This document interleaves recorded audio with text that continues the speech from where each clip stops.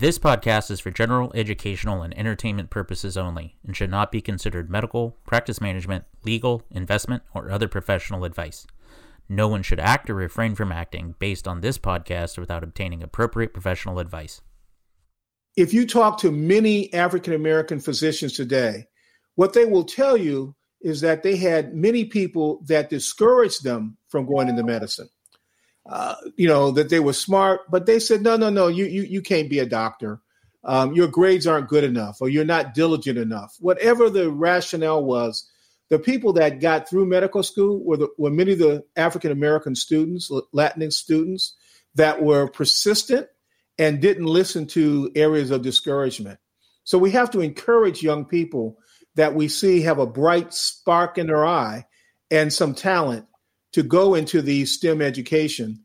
And then, of course, some of them will go into medicine.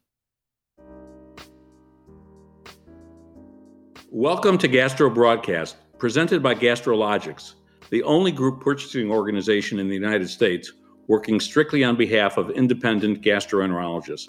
I'm your host, Fred Rosenberg, and today we have a very special guest. I'm excited to have a conversation with Dr. Georges Benjamin, the Executive Director of the American Public Health Association and one of the nation's most influential physician leaders. The American Public Health Association was founded nearly 150 years ago at a time when dramatic scientific advances were identifying the causes of communicable diseases. Today, the mission of APHA is to improve the health of our nation through science-based programs and advocacy. The COVID-19 pandemic has refocused our attention and recognition that much remains to be done when it comes to improving our nation's health. I'm pleased to welcome Dr. Benjamin to our podcast. His accomplishments are many and too long to fully list, and his journey includes med school at the University of Illinois, where I did my residency and GI fellowship. At the time that I was there, 25% of the GI fellows were people of color or women. While this might be normal today, it wasn't so 40 years ago. I know my education benefited from the diversity of the fellows and faculty. I'm interested to hear about your experience at the University of Illinois. Fred, good to meet you and hear from you. I had a great experience at University of Illinois. As you know, the University of Illinois works very hard to have a very diverse student body. And when I was there, we did indeed had over 100 African American and Latinx students in the school, and we quite famously worked together. As you know, there's also 5 medical schools in the Chicagoland area, and so there was a very, very much a diverse group of students going through medical school at that time. A lot of that was part of the effort, the national effort, to grow the minority health workforce. Having said that, certainly there are many places where you went where you're the only person in the room that looked like you, and the only person that brought those life experiences to the table. But I got to tell you, I personally felt supported because I thought the environment that I was in wanted me to be there. Now, I know I had classmates at other medical schools in the area who had a very different experience. And I think for me, the issue for us was around numbers. The fact there were so many of us, we could find somebody with a similar life experience just to commiserate with when you were having a bad day. How did your work in emergency medicine shape your advocacy for public health? So I had the honor at the University of Illinois to go to Urbana downstate for my first year. And that was a special program where we saw patients our first year. We learned medicine through a disease process. So for example, we learned about wound healing and learned all of the various parts of the community blood count and the hematology system and immunology, all as part of looking at it through a disease model. And then we got to go out and actually go and hang out in physicians' offices. One of the things I did was hang out in hospital emergency departments. I learned that I was a visual learner. So I went to hospital emergency departments and really fell in love very early on with emergency medicine. I learned a lot about the idea of undifferentiated patient care. I learned a lot about the fact that there were many people that didn't have access to healthcare. And I learned a lot about emergency medicine, kind of as the front door of the hospital for people with unappointed care. So that taught me about the holes in our system. And I often tell people, if you really want to know about how well your hospital works or about the health and well-being of your community, sit in the waiting room of your emergency department and watch what comes in. What is your main focus at the American Public Health Association right now? Yeah, quite frankly, the American Public Health Association is all COVID all the time. We're doing a lot of efforts to try to deal with vaccine hesitancy, helping our members scale up the response to COVID. And then, of course, the tragedy that we saw in our nation's capital also brings to stark relief the other part of the American Public Health Association's work, which is dealing with health inequities and racism and structural racism, particularly in the health care systems. You've been an outspoken champion for increased diversity in medicine and in leadership positions within healthcare organizations. Tell our listeners how diversity can help improve patient care. Well, diversity brings a group of different life experiences to the table. And you get out of this concept of groupthink. It expands your knowledge. It expands your understanding of what patients experience. So when you're in a room where everybody has exactly the same life experience, in many ways, it can limit thought. So I remember in many ways, when I was practicing public health, I was the health commissioner in Washington, D.C. And I remember sitting there and talking to a bunch of kids who are going to go to London to have a reciprocal visit. The Queen of England had come to Washington, D.C., visited the city, and then you had a bunch of kids who were from underprivileged communities that were now going to go to visit England. And I was talking about how wonderful a trip they were going to have. They were going to see the Queen. They were going to see the Buckingham Palace, the changing of the guards, the double-decker red buses, all the things that I wanted to see. And what was interesting about that was that the city council member I was talking to, as we were listening to what these kids were going to do, looked at me in a very strange manner. And he reported to me, because I didn't understand what I was missing. And he let me know that what I was missing was that these kids really were not excited about going to Britain because they didn't quite understand what they meant. What they were excited about was going to Reagan National Airport. Now, understand that Washington, D.C. is a city of 10 square miles, but these kids had never, ever seen the airport. They could not even contemplate where the airplanes came from. From their neighborhood, these planes came over the horizon from some mystical place and then took off in the sky. So it taught me, a middle-class African-American kid with the suit on, that I had no understanding of the life and experiences of those kids. So it's not just about race. It's also about class. And I've tried to work very hard to try to narrow the things that I don't know and expand my understanding of other people's life experiences. And I think a diverse work environment helps you do that. Many of us in independent GI practices want to increase diversity within our practices, but there's a pipeline problem. The Association of American Medical Colleges estimates that there are a little more than 7,000 African Americans, 6,000 Latinos, and fewer than 200 Native American students currently in medical school. Only a small fraction of these will become gastroenterologists. What can GI practices collectively do nationally, and what can we do in our individual communities to ensure that in 10 or 20 years from now, we're no longer talking about this as a pipeline problem? Well, we clearly have to fill the pipeline. And the way you do that is by reaching out at very early young ages and try to enhance the number of young men and women who want to go into STEM education, science, technology, engineering, and medicine education. It's important to do that. If you can expand STEM education, and it's not medicine, it's actually math. If you can extend that education, then you can really fill the pipeline. And we want them to go into all the sciences, and then some of them will go into medicine. But if you can fill that pipeline up by finding really smart young men and women who have not yet had the opportunity to enhance their skills, then you can fill the pipeline. One of the other things we have to do is recognize that if you talk to many African American physicians today, what they will tell you is that they had many people that discouraged them from going into medicine. That they were smart, but they said, no, you can't be a doctor. Your grades aren't good enough, or you're not diligent enough. Whatever the rationale was, the people that got through medical school were many of the African-American students, Latinx students, that were persistent and didn't listen to areas of discouragement.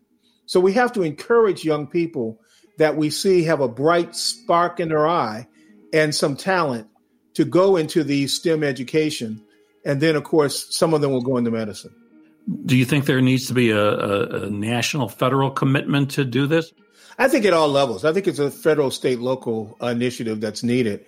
And we've been trying to do this for many years. That does mean that you not only have to enhance the pipeline, but one of the reasons we have such a poor pipeline is that we really haven't invested in K-12 education like we need to, particularly in low-income communities.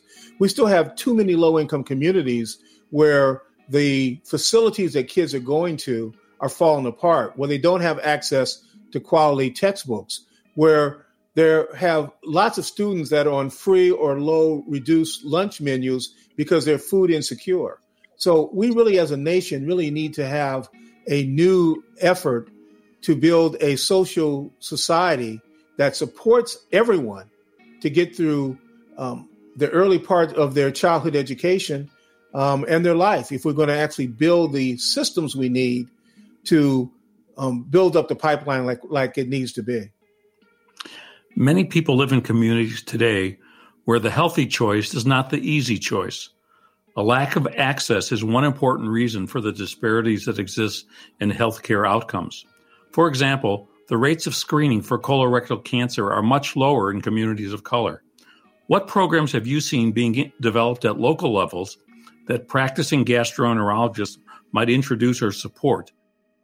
Well, we've had several federal programs that have tried to enhance cancer screenings. But I remember one when I was the health officer in Maryland that we put in place. We used some of our tobacco dollars that we got from the tobacco settlement to enhance the amount of colorectal screening in our community. And I remember there was a lady who came in to testify and to the legislature. And she came in because she had been brought in, as I remember it, by her husband because she was having rectal bleeding into the emergency department. And she had gone into 2 or 3 emergency departments, and they did an exam, probably did a rectal exam. And in every case, they told her that she probably had hemorrhoidal bleeding. Well, it turns out, of course, as you can imagine the story, she did not. But we had a program in which the state funded for colorectal screening. She was able to get that screening at no cost to her. And, of course, we found that she had a colon cancer. The good news, it was early. She had surgery and, of course, was cured. And she came and, of course, praised this program. I might add, this person was not African American. This was a woman who was white in a blue collar family, and she didn't have health insurance coverage. And so this program was for people who didn't have health insurance coverage. And the point for gastroenterologists is that our partnership with the gastroenterology community in Maryland was that we did the screenings, and if we found anybody, then they would, as part of their community obligation to help people, take care of this woman for free. And then we worked with the hospitals in Maryland to offset her costs. So we were able to partner very effectively with the community of gastroenterologists to take care of anybody who they found who had colon rectal cancer who didn't have health insurance.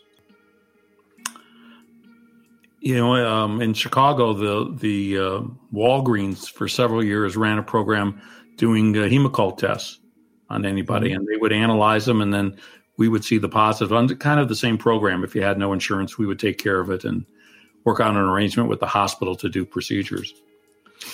Well, that's the way to do it. These kind of partnerships work. Now, obviously, I'm an advocate for getting everyone in a system with universal health care.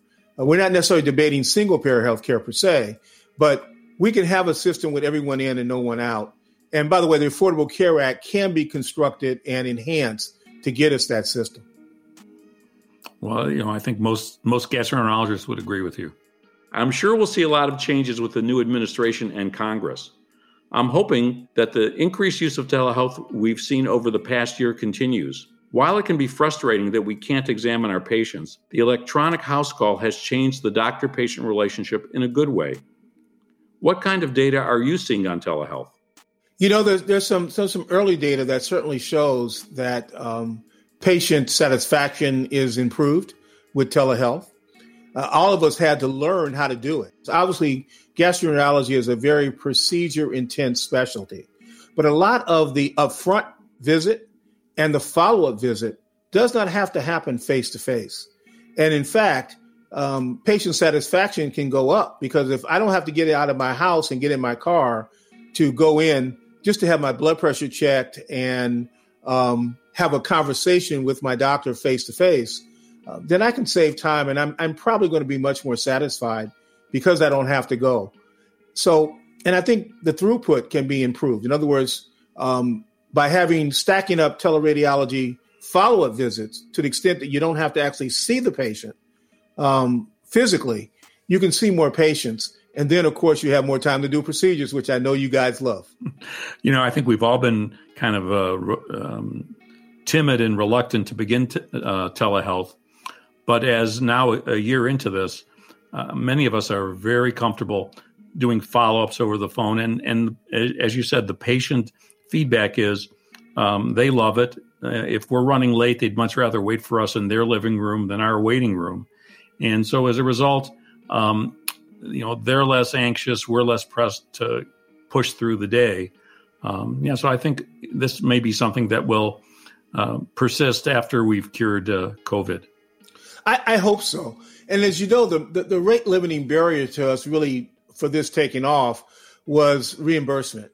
They're trying to figure out how to appropriately reimburse for these visits and this extraordinary fear that somehow this would dramatically increase healthcare costs.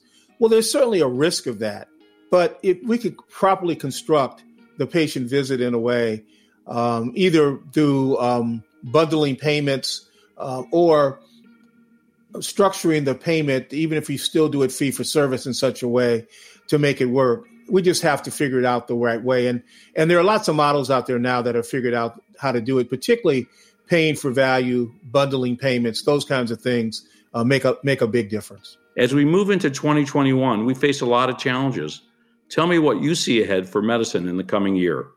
Well, tragically, we're still going to be dealing with COVID through most of this year.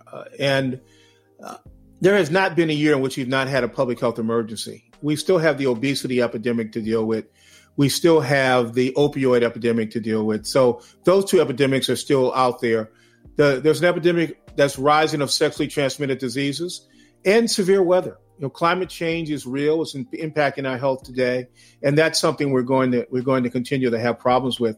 Last year, we had 28 named storms. 3 big ones hit the Gulf.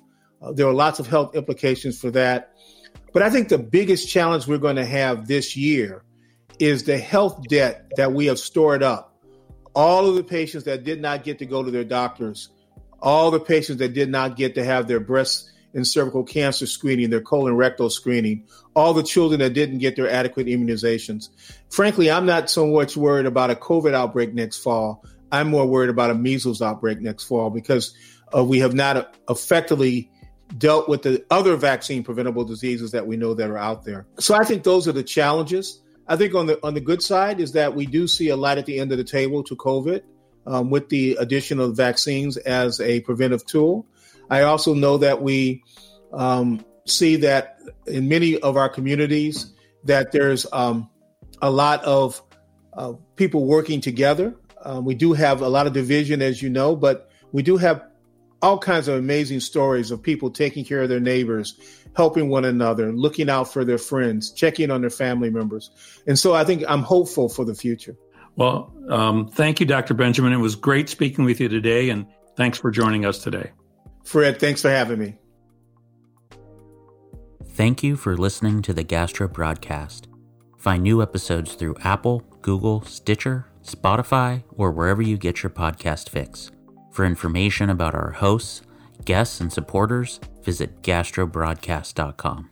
Produced by Steadfast Collaborative.